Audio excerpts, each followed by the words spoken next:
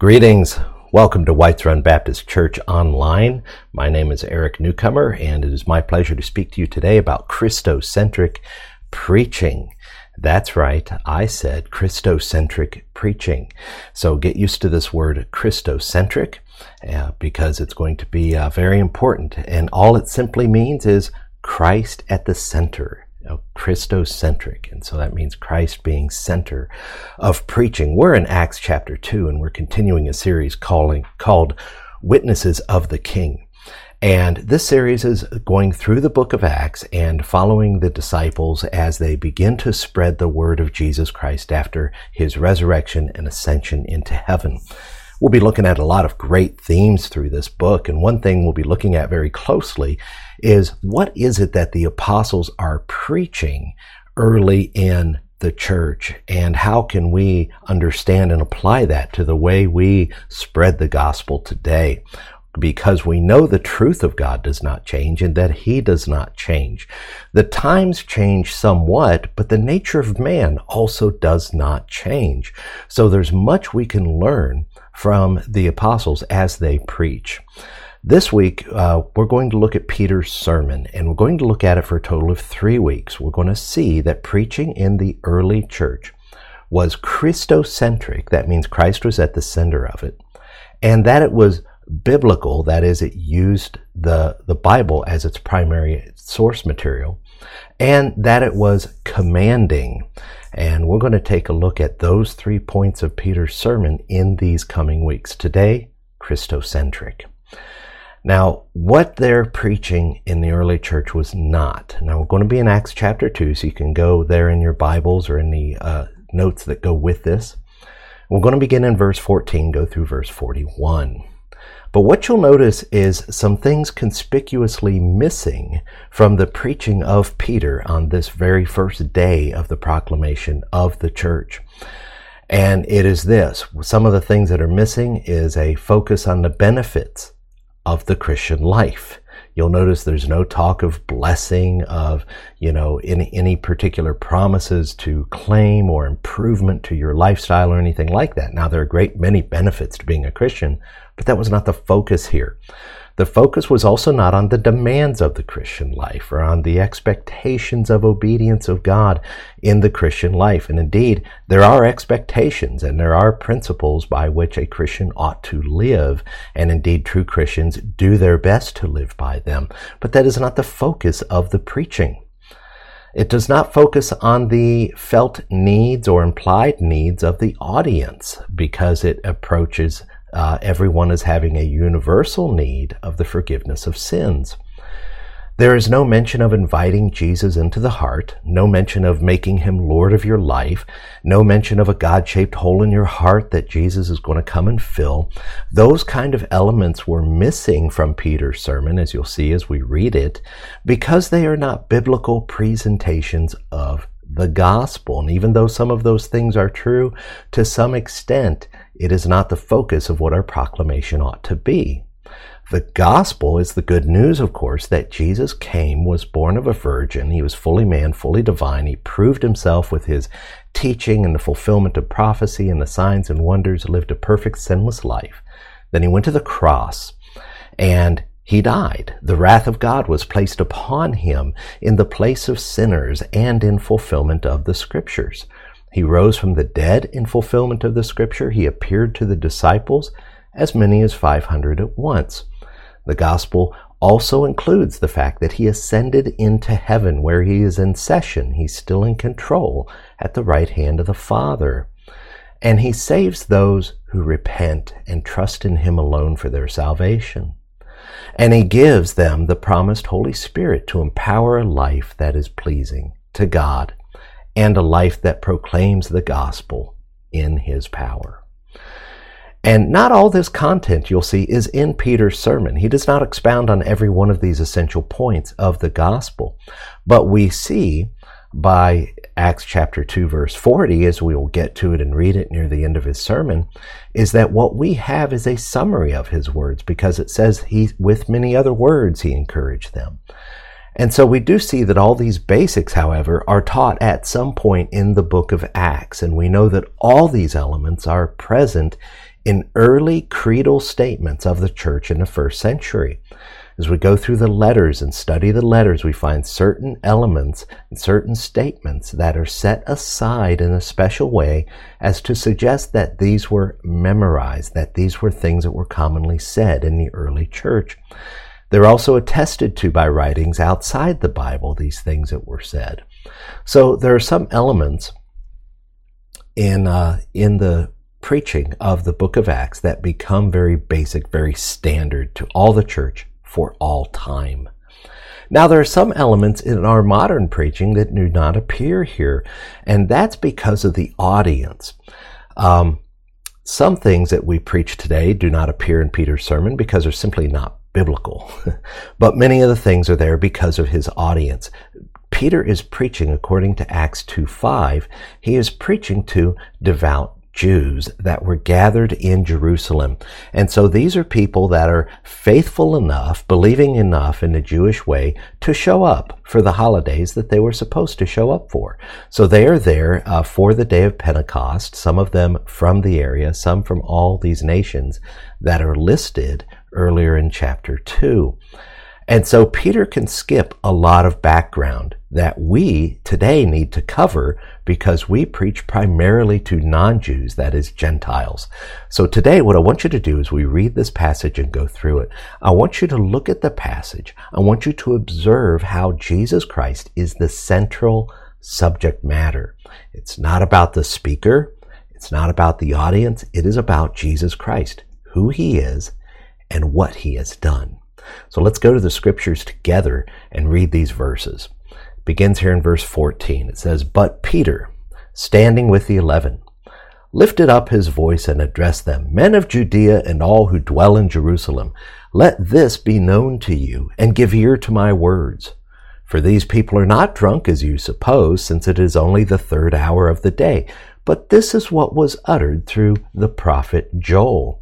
And it was in the last days it shall be, God declares, that I will pour out my spirit on all flesh, and your sons and daughters shall prophesy, and your young men shall see visions, and your old men shall dream dreams. Even on my male servants and female servants in those days I will pour out my spirit, and they shall prophesy.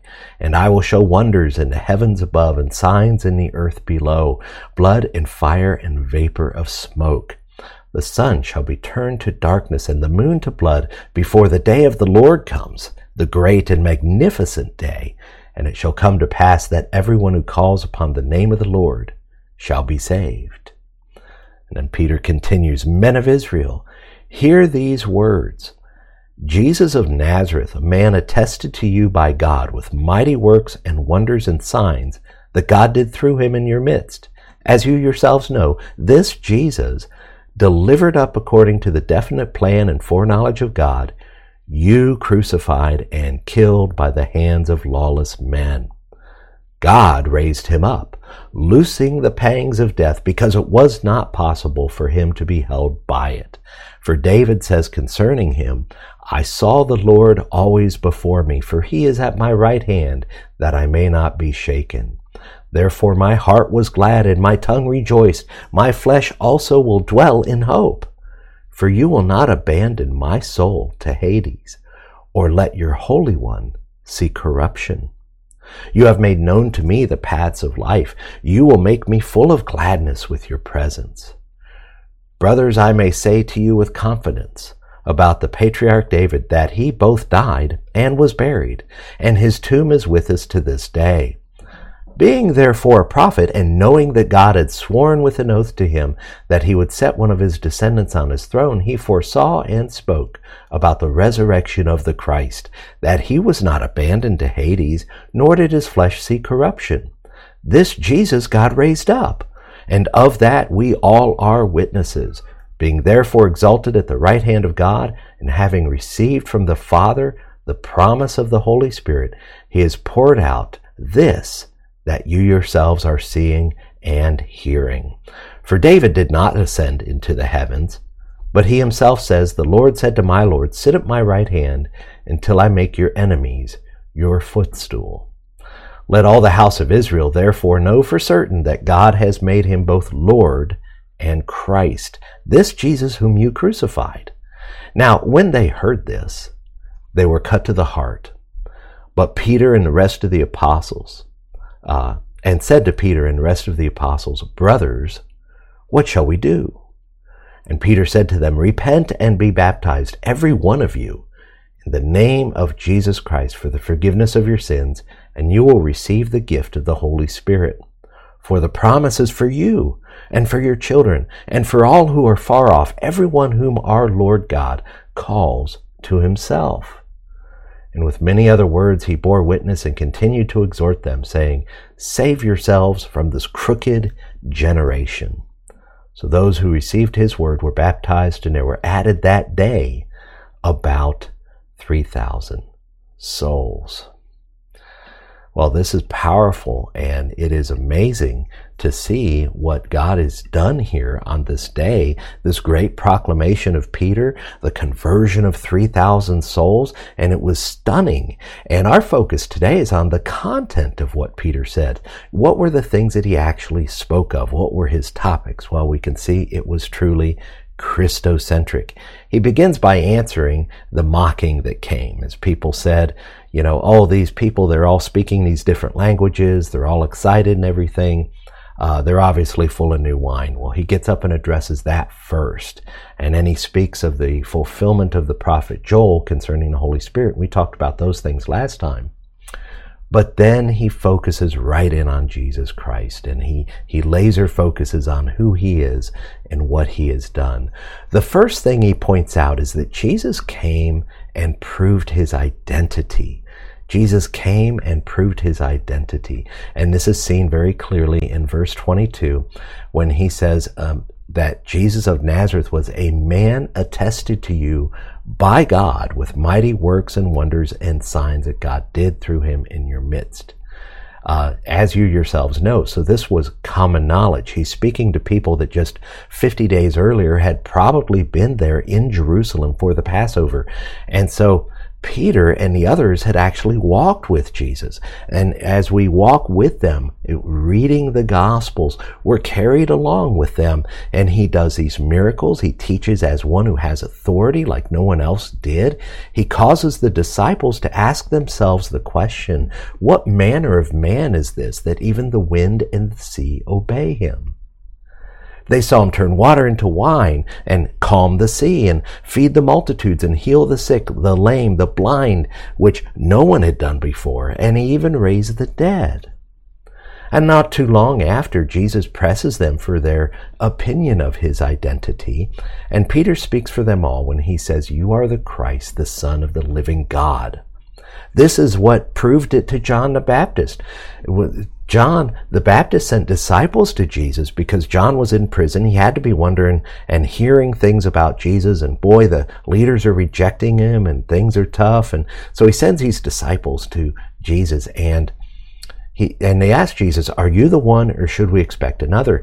And Jesus takes them around for the day and shows them all the miracles he was doing, and then sends them back to John. And he says, Go and tell John what you have seen and heard.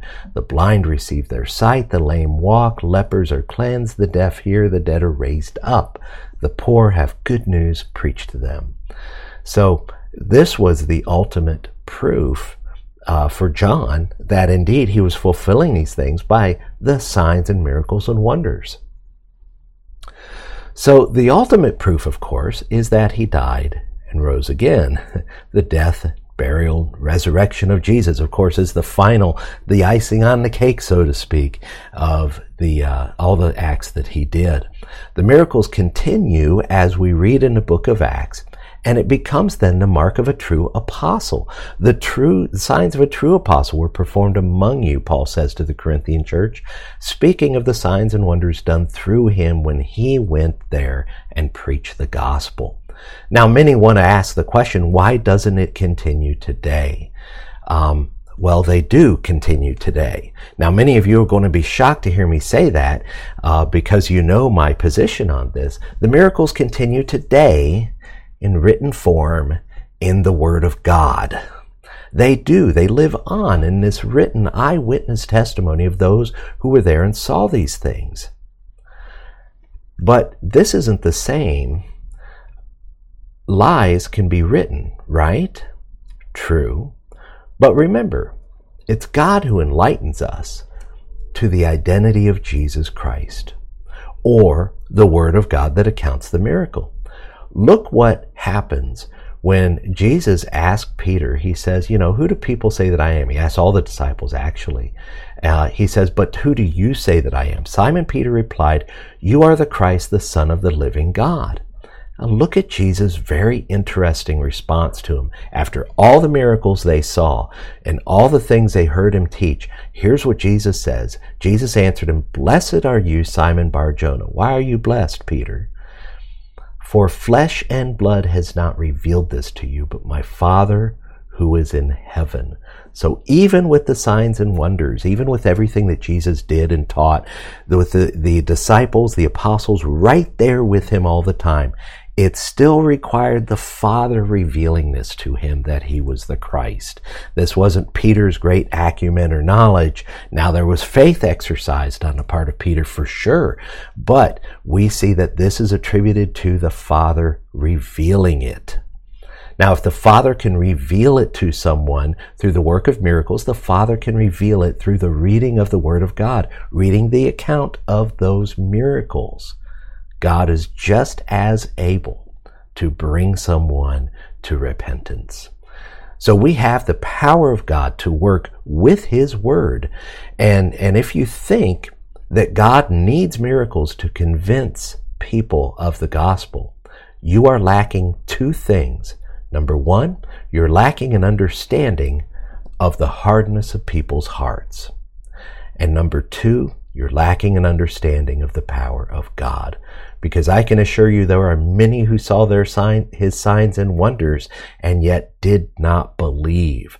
How many people followed him across the sea after seeing him feed the multitude? And he says, you're only following me because you ate of the bread. And he begins to talk about how he was the essential element in a true spiritual life, how it was him alone that could save. And he started speaking of that in such strong language as to say, you have to drink my blood and eat my flesh. You have to take me all in order to have this life. And what happened to those people? Many of them turned away. Peter and the others who had some faith, they did not. And in fact, Jesus kind of challenged them on it. What are you still doing here? Peter says, where else are we going to go? Who else has the words of life? So miracles must cease. And they must cease because this is how the evil one will deceive many in the last days. In 2 Thessalonians 2:9, listen how it describes this lawless one that comes, this Antichrist. It says, the coming of the lawless one is by the activity of Satan with all power and false signs and wonders. Now, miracles were clearly one way that God proved the identity of Jesus and the apostles. And this is a crucial point in sharing the gospel. But we dare not expect that today, for we have something even more sure. That is the Word of God. So what else did we learn from this passage? We learned this: Jesus was crucified, and this is a basic truth that's central to the faith, that Jesus was crucified, second only to his resurrection in its importance. It's very difficult to separate the two, the crucifixion and the resurrection. Without one, there's not the other. But notice here in Acts 2:23, he says this about it. He says he was delivered up by God according to the definite plan and foreknowledge of God. And then he goes on to say, you crucified and killed by the hands of lawless men. Now he is speaking to the audience that we saw in Acts 2:5, faithful Jews which were probably present at the previous feast when Jesus was crucified, at the Passover, 50 days prior. They may have been part of the crowds that were shouting, crucify him. And so he turns it right on them and says, you crucified. And that's the primary verb of this passage. You crucified him. And so this is powerfully important, or primary of this verse. He doubles down on this later in the passage in verse 36. Let all the house of Israel therefore know for certain that God has made him both Lord and Christ, this Jesus whom you crucified. He does it again in chapter 3, and it's done again in chapter 5.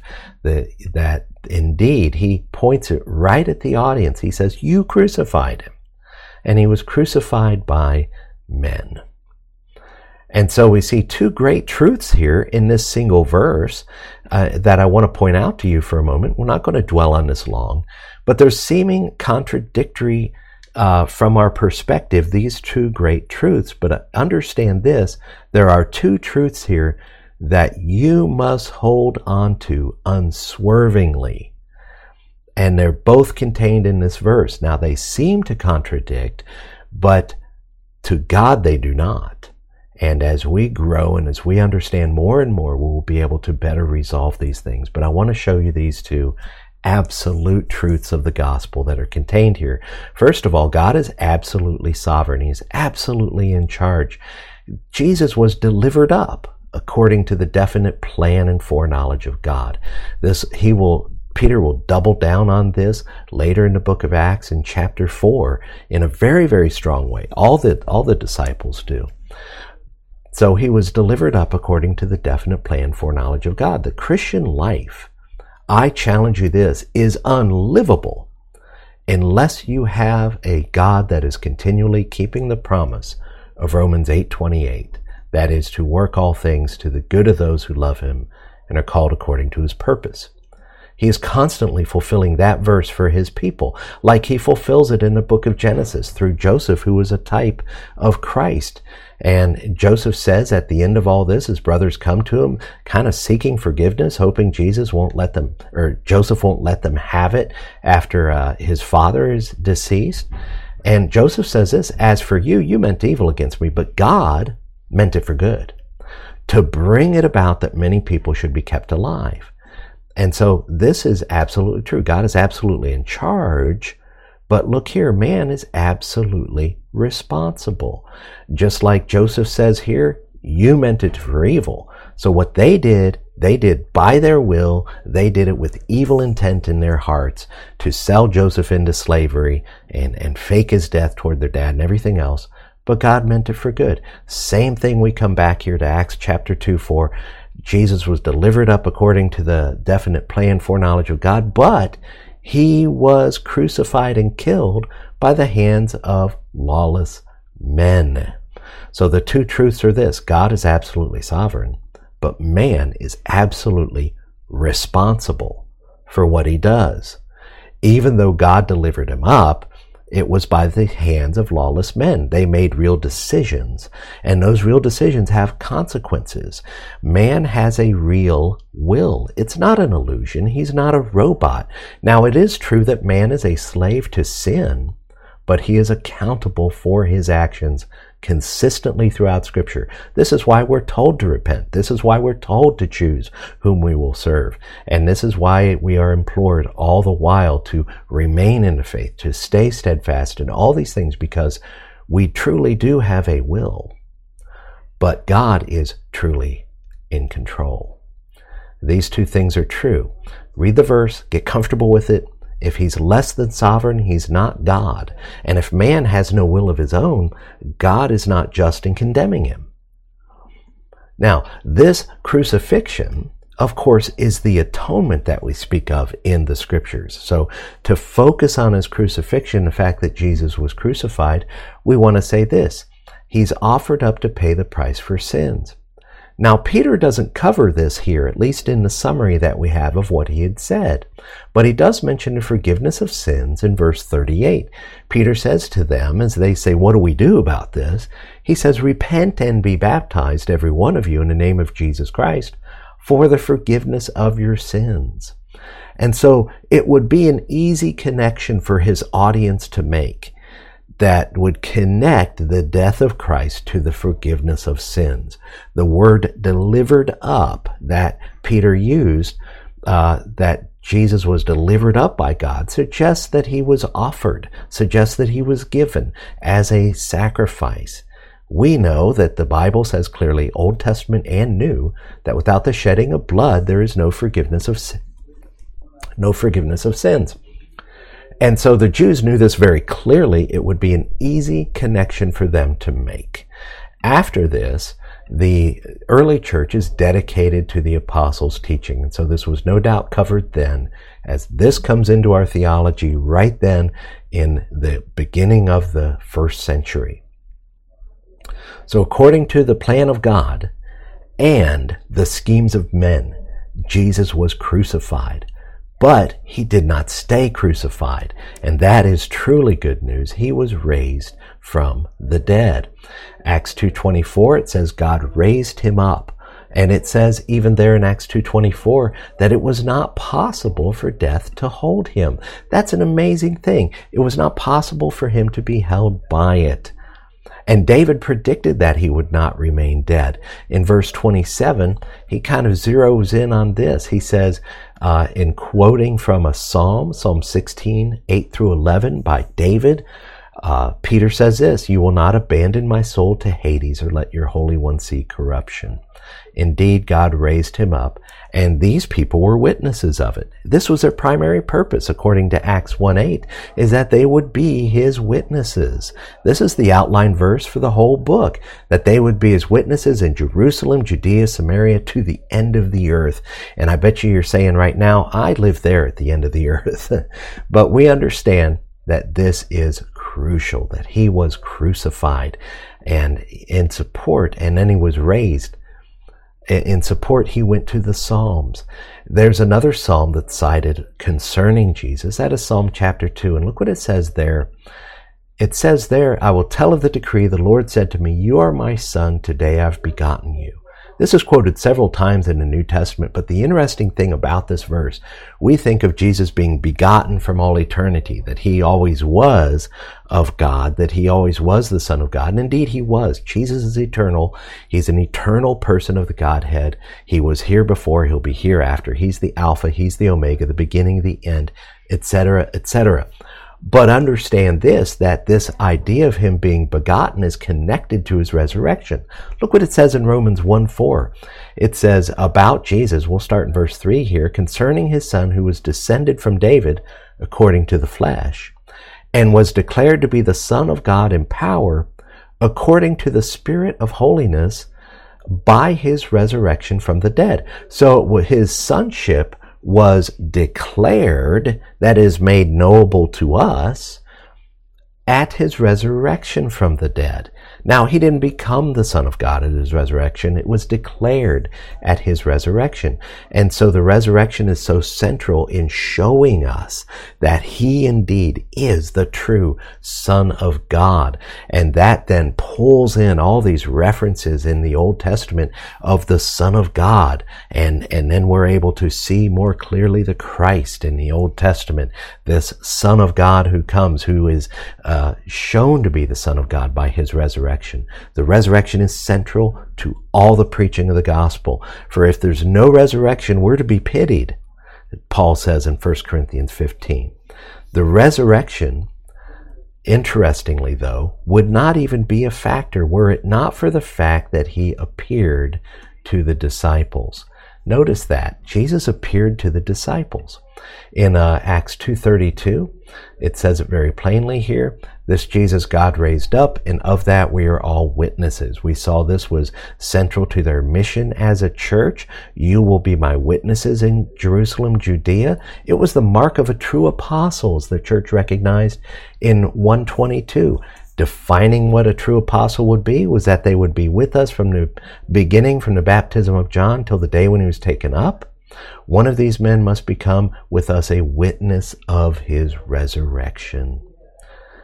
Now, this is mentioned very early on, and the first century creeds that we find in the New Testament, that we find attested to elsewhere, these short poems or sayings that hold the central truths of the gospel, it's apparent in there that this is part of what we see is his appearance here. In 1 Corinthians 15, look what Paul says. Paul says in verse 3, I delivered to you as of first importance what I also received. We know that he received his gospel directly from Christ. He was an appointed apostle by Christ himself, not like the others were, but later in a different kind of way. Paul is brought to faith by the Lord in a very dramatic way. But look what he received from that. And then from this point forward in verse 3 that Christ died, this takes the form of it. It seems to have been some kind of a creedal statement, a poem, something for them to memorize and make it easy to remember about the truth of the gospel. And what is it? It's that Christ died for our sins in accordance with the Scripture, that he was buried, that he was raised on the third day in accordance with the Scriptures, and that he appeared to Cephas, then to the 12. Then he appeared to more than 500 brothers at a time. Now we know through verse 5, this is part of this formula, part of what we're seeing here, that he appeared to Cephas and then to the 12. And then it goes on. Now, is verse 6 part of this? Verse 7? I don't know. Verse 8? Probably not, because then Paul turns to the subject of himself. But nevertheless, the appearance in verse 6 is part of this early confession of the early church. The church was saying that he appeared to people very early on, as early as 30 to 33 AD, which, as you know, is around the time Jesus was crucified. And so the appearance was very crucial. And we have here in Acts chapter 2, we have 120 people bearing witness to his resurrection all at the same time. And the church starts in here, in this proclamation. This is a purposeful spreading of the truth of his resurrection. These people saw the resurrected Christ, and they saw him ascend bodily into heaven. And that is our next point, that in fact Jesus ascended. It says here in Acts 2:33 that he, being therefore exalted at the right hand of God, having received from the Father the promise of the Holy Spirit. And so he's exalted at the right hand of God. He is in heaven. And in kingly terms, we actually get our English phrase, right-hand man, from this great truth, that there is Jesus at the right hand of the Father. That in the days of old, even before the time of Christ, the idea of someone sitting at the right hand of a king meant that that person was in charge. That person was a higher authority than anything else in the kingdom, higher than everything except the king himself. We see this in Joseph. As I mentioned earlier, he was typological of Christ, and we see that he rose to the point of authority over Egypt, that nothing was over him except Pharaoh himself. So what does the ascension mean to us? Well, first of all, it's an affirmation of his authority. It's an affirmation of his authority, that he is above all other authorities on earth. It is with this authority that he sends his people in Matthew 28:18, as he commissions the disciples to share the gospel, to share it throughout the world, to make disciples. He says, all authority in heaven and on earth has been given to me. And so right before his ascension, he says, look, all authority has been given to me, so go and make disciples. So we go and make disciples with all authority, and we know this because he's ascended to heaven, seated at the right hand of the Father. It's also an affirmation of his deity, because who can sit in the presence of God? Who is able to administer all things of creation whatsoever? We're told he sustains all things by the word of his power, that all things are done through him and by him and for him. Who could do that? No human being could accomplish that, but Jesus is doing it right now at the right hand of the Father. He's ascended into heaven, and in doing so, he has assumed what we call the session. He is in session right now, and he's at the right hand of the power, interceding for his people. We are heard by God because Jesus is present with him, making our things known to God. He is what's known as our advocate. He's right there in the ear of the King. We by ourselves, we have no right to speak to God, but it's by the righteousness of Christ we come. It is always in reference to the righteousness of Christ, to the privilege we have by him sitting there at his right hand in intercession, that we can come to God in prayer and we can know that we are heard. The ascension together with the resurrection is essential to show that Jesus was wholly accepted by God. It was also necessary for Jesus to send the Holy Spirit. I don't understand why it was necessary for Jesus to go and send the Holy Spirit. Could he not? Was there no remote control, that he could send him while he was still here on earth? Nevertheless, it's very clear that Jesus says, I tell you the truth, it is to your advantage that I go away. For if I do not go away, the Helper will not come to you. But if I go, I will send him to you. And this brings us to our next great truth, that Jesus sends the Holy Spirit. Jesus sends the Holy Spirit. What a wonderful truth this is. He received the promise of the Holy Spirit. According to verse 33 in our passage, he's exalted the right hand of God. He received from the Father the promise of the Holy Spirit, and then he has poured out this that you yourselves are seeing and hearing. And what Peter refers to is all the activity going on that day, all the people gathered, proclaiming the glories of God, speaking in the other languages. All this is poured out by Jesus. And what is it? It is the Holy Spirit. It is the coming of the Holy Spirit that empowers all of this. And this is an interesting point that, if you notice, it's very clear from the book of John, and it's very clear from this verse here that Jesus sends the Holy Spirit, and yet elsewhere Jesus speaks of it as the Father sending the Holy Spirit. Which is it? It's both. The Father sends it as he gave it to the Son. The Son in turn pours it out on the church. And so indeed, we see that this is a great truth, that he sends the Holy Spirit.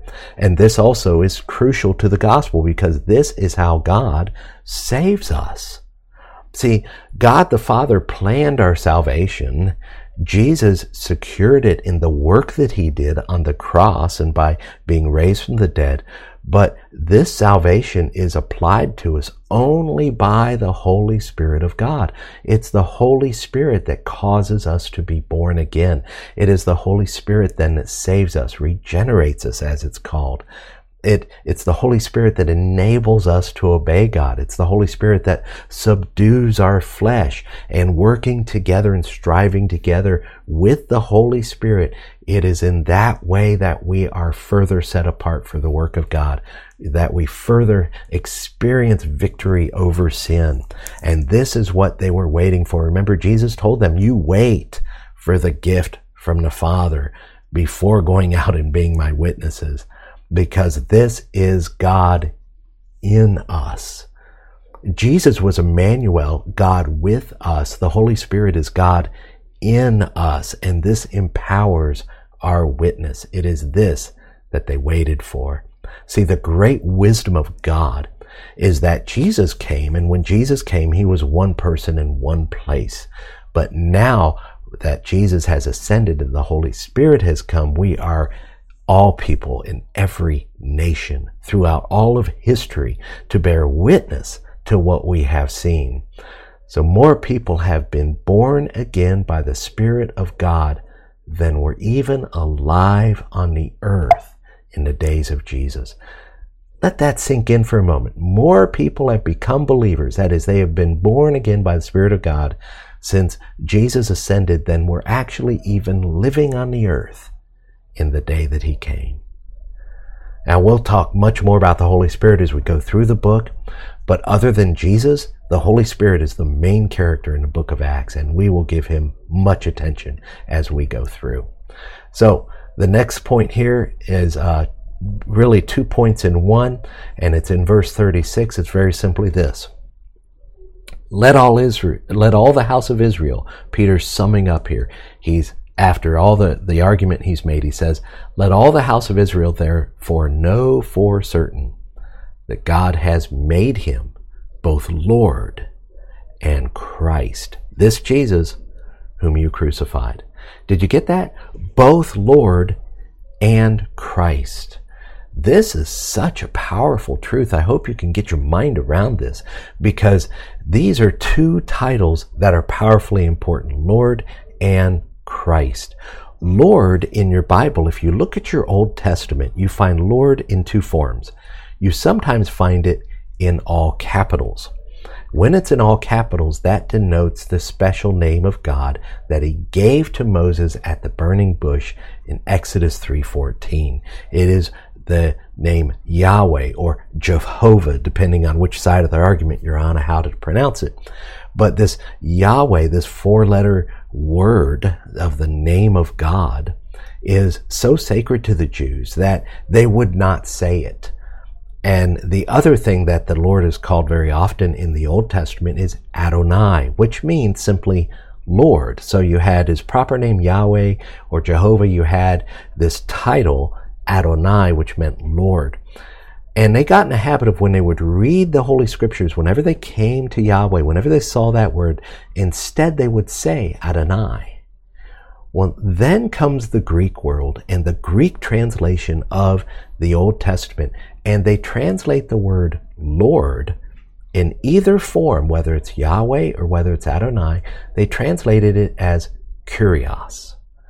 And this is what Jesus is called continually through the Gospels and through the rest of the New Testament. He is called Kyrios, Lord. Now, some scholars, some unbelieving people will come to you and say, yeah, but Kyrios was a polite term you could use for anyone in authority. And you know what? They're right. It was a polite term. You could use it of your rabbi. You could use it of anyone in authority. It was a complimentary term. But here's the difference. With Jesus, verses in the Old Testament that contain the name Yahweh are applied to him in the New Testament, thus proclaiming very clearly that this Jesus is Yahweh, Adonai. He is the Lord. He is the one that brought the people out of Egypt. He's the one that spoke through the prophets. We learned that all things were done through him, that he is this arm of the Lord that redeemed the people Israel. He is this arm of the Lord that worked in the earth. He is the hand of God. And this truly then we see is lordship. Look what it says in verse 34 and 35 here. David did not ascend into the heavens, but he himself says, the Lord said to my Lord, sit at my right hand until I make your enemies your footstool. This is true ruling. This is lordship. This is Jesus Christ in charge.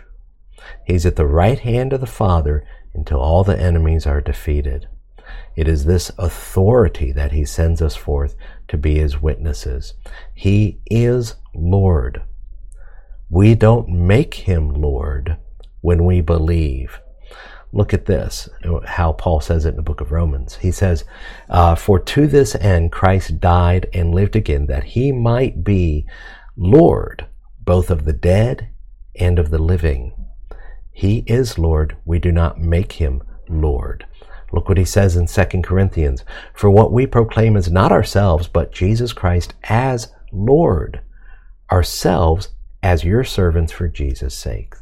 If he is Lord, he is due obedience. And we are his servants. And if you aren't comfortable with that idea, you might not be saved. This Lord, this lordship, is so strong and so powerful. We see that as it said there in the scriptures, all things will be put under his feet. We're told in the book of Philippians chapter 2 that someday every knee will bow and every tongue will confess that Jesus Christ is what? A good idea? A good teacher? A nice guy? No, that he's Lord. That he is absolutely, completely, and totally in charge. God made him Lord, but God also made him Christ. God also made him Christ. As we see in verse 36, he made him both Lord and Christ. Now, what does this mean? Well, the word Christ is the translation of the Hebrew Messiah, which means an anointed or chosen one. And we see very clearly in Acts chapter 2, verse 36, that indeed he has been made Christ. In other words, to this Jewish audience, Peter is saying, this Jesus is that Messiah. He is the one and only Messiah that you heard about all through the Old Testament. And indeed, it is that Messiah that Jesus fulfills He becomes that role. He is that role from all eternity past. And this is part of the Great Confession. Remember in Matthew chapter 16, verse 16, when Peter made the confession, he said, "You're the Christ, the Son of the living God." That's why what he said was such a big deal, that he was the Christ, the anointed one, mentioned throughout the Psalms, mentioned throughout the prophets of the Old Testament. There's really too many references for me to give it duty, because every single time that Jesus is called Christ is a proclamation of this truth. Christ is not his last name, it is his title. And he is the fulfillment of all things in the Old Testament of the anointed one.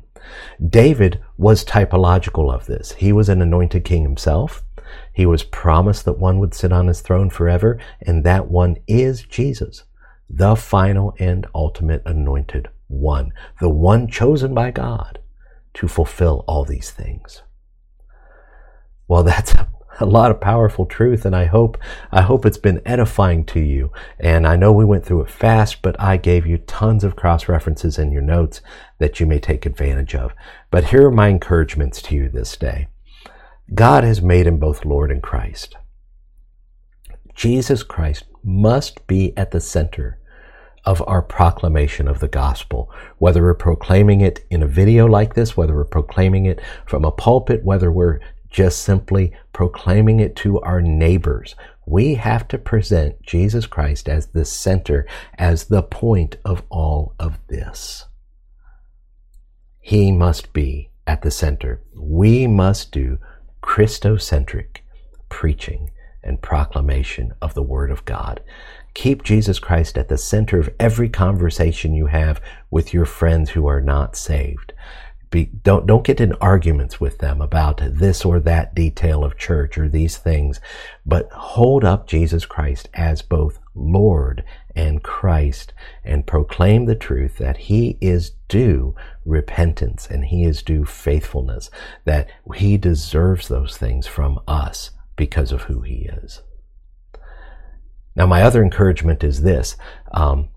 I want you to be encouraged when you proclaim the gospel that there is no higher authority than Jesus Christ who sends you.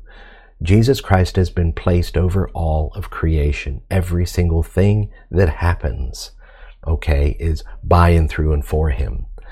Therefore, as you go and you share the gospel with others, you have this authority. You go by his authority. Authority is not in and of yourself. It's got nothing to do with who you are or how well you behave or anything else. You are given the authority of Jesus Christ himself to go and proclaim the gospel. So no one can tell you not to. No one can shut you down. You will be faithful. Now, there may be consequences of what you do before people and from earthly authorities, but nevertheless, that means you have the authority to boldly say, this is what God says, this is whom he sent, we are due allegiance to him and obedience to no one else. That's a powerful truth, but I hope very encouraging to you. There is no higher authority that can tell you to do anything except Jesus to tell you to proclaim the gospel. And finally, I want you to know that Jesus Christ is both Lord and Christ. So therefore, if you haven't already, repent of your sins and trust in the Lord Jesus Christ alone for your salvation. Believe in him like you believe in a chair you're willing to sit in. That you would take that leap of faith, that you would put your eternal destiny in his hands, because indeed it is. For by him will all the living and the dead be judged. By the words that he said, will we be judged at the end of time whether we obeyed them or not. This is powerfully important and hopefully terribly convicting, that there is no other greater than Jesus Christ should cause us to realize we therefore need to put our trust in him. We need to find out what he demands of us. We need to go to him in obedience and seek his favor. Beg him for mercy and forgiveness of your sins. Forsake your sins and turn to him now, while it's still a possibility. Well, that is my encouragement to you. I hope you found this enlightening. I again encourage you to use the notes and search the scriptures to see if what I've said is entirely true. And I invite you to contact us. I'm going to close in a word of prayer. I'll talk about that in just a moment. Father God, we praise your name, and we do indeed. We worship Jesus, who's higher than all things, who is the greatest authority, no other authority over him. Lord, he paid the penalty for our sins and then was raised from the dead because death couldn't hold one so perfect and one so sinless. And then he was ascended to send us the Holy Spirit, a gift we do not deserve, but a gift that empowers us, that helps us to live a life worthy of Jesus Christ and enables us to share the gospel. Lord, we are stunned by what you have done. It is magnificent, and I pray that each one of us today lift up Jesus Christ in our eyes, Lord. Help us to understand. Help us to have the faith to respond. Enlighten us as you enlightened Peter, that we would understand that he is the Christ, the Son of God. We thank you, Lord, in Jesus' name. Amen. Well, I hope this has been beneficial to you today. Contact us, and you can see more about us at whitesrun.org, or you can contact us at whitesrunbaptist@gmail.com. I hope you do. Looking forward to interacting with you because I answer those emails personally, and I will see to it that they are attended to. So take care, God bless, and just enjoy knowing that there is a sovereign king in charge of the universe who has your best interest at hand.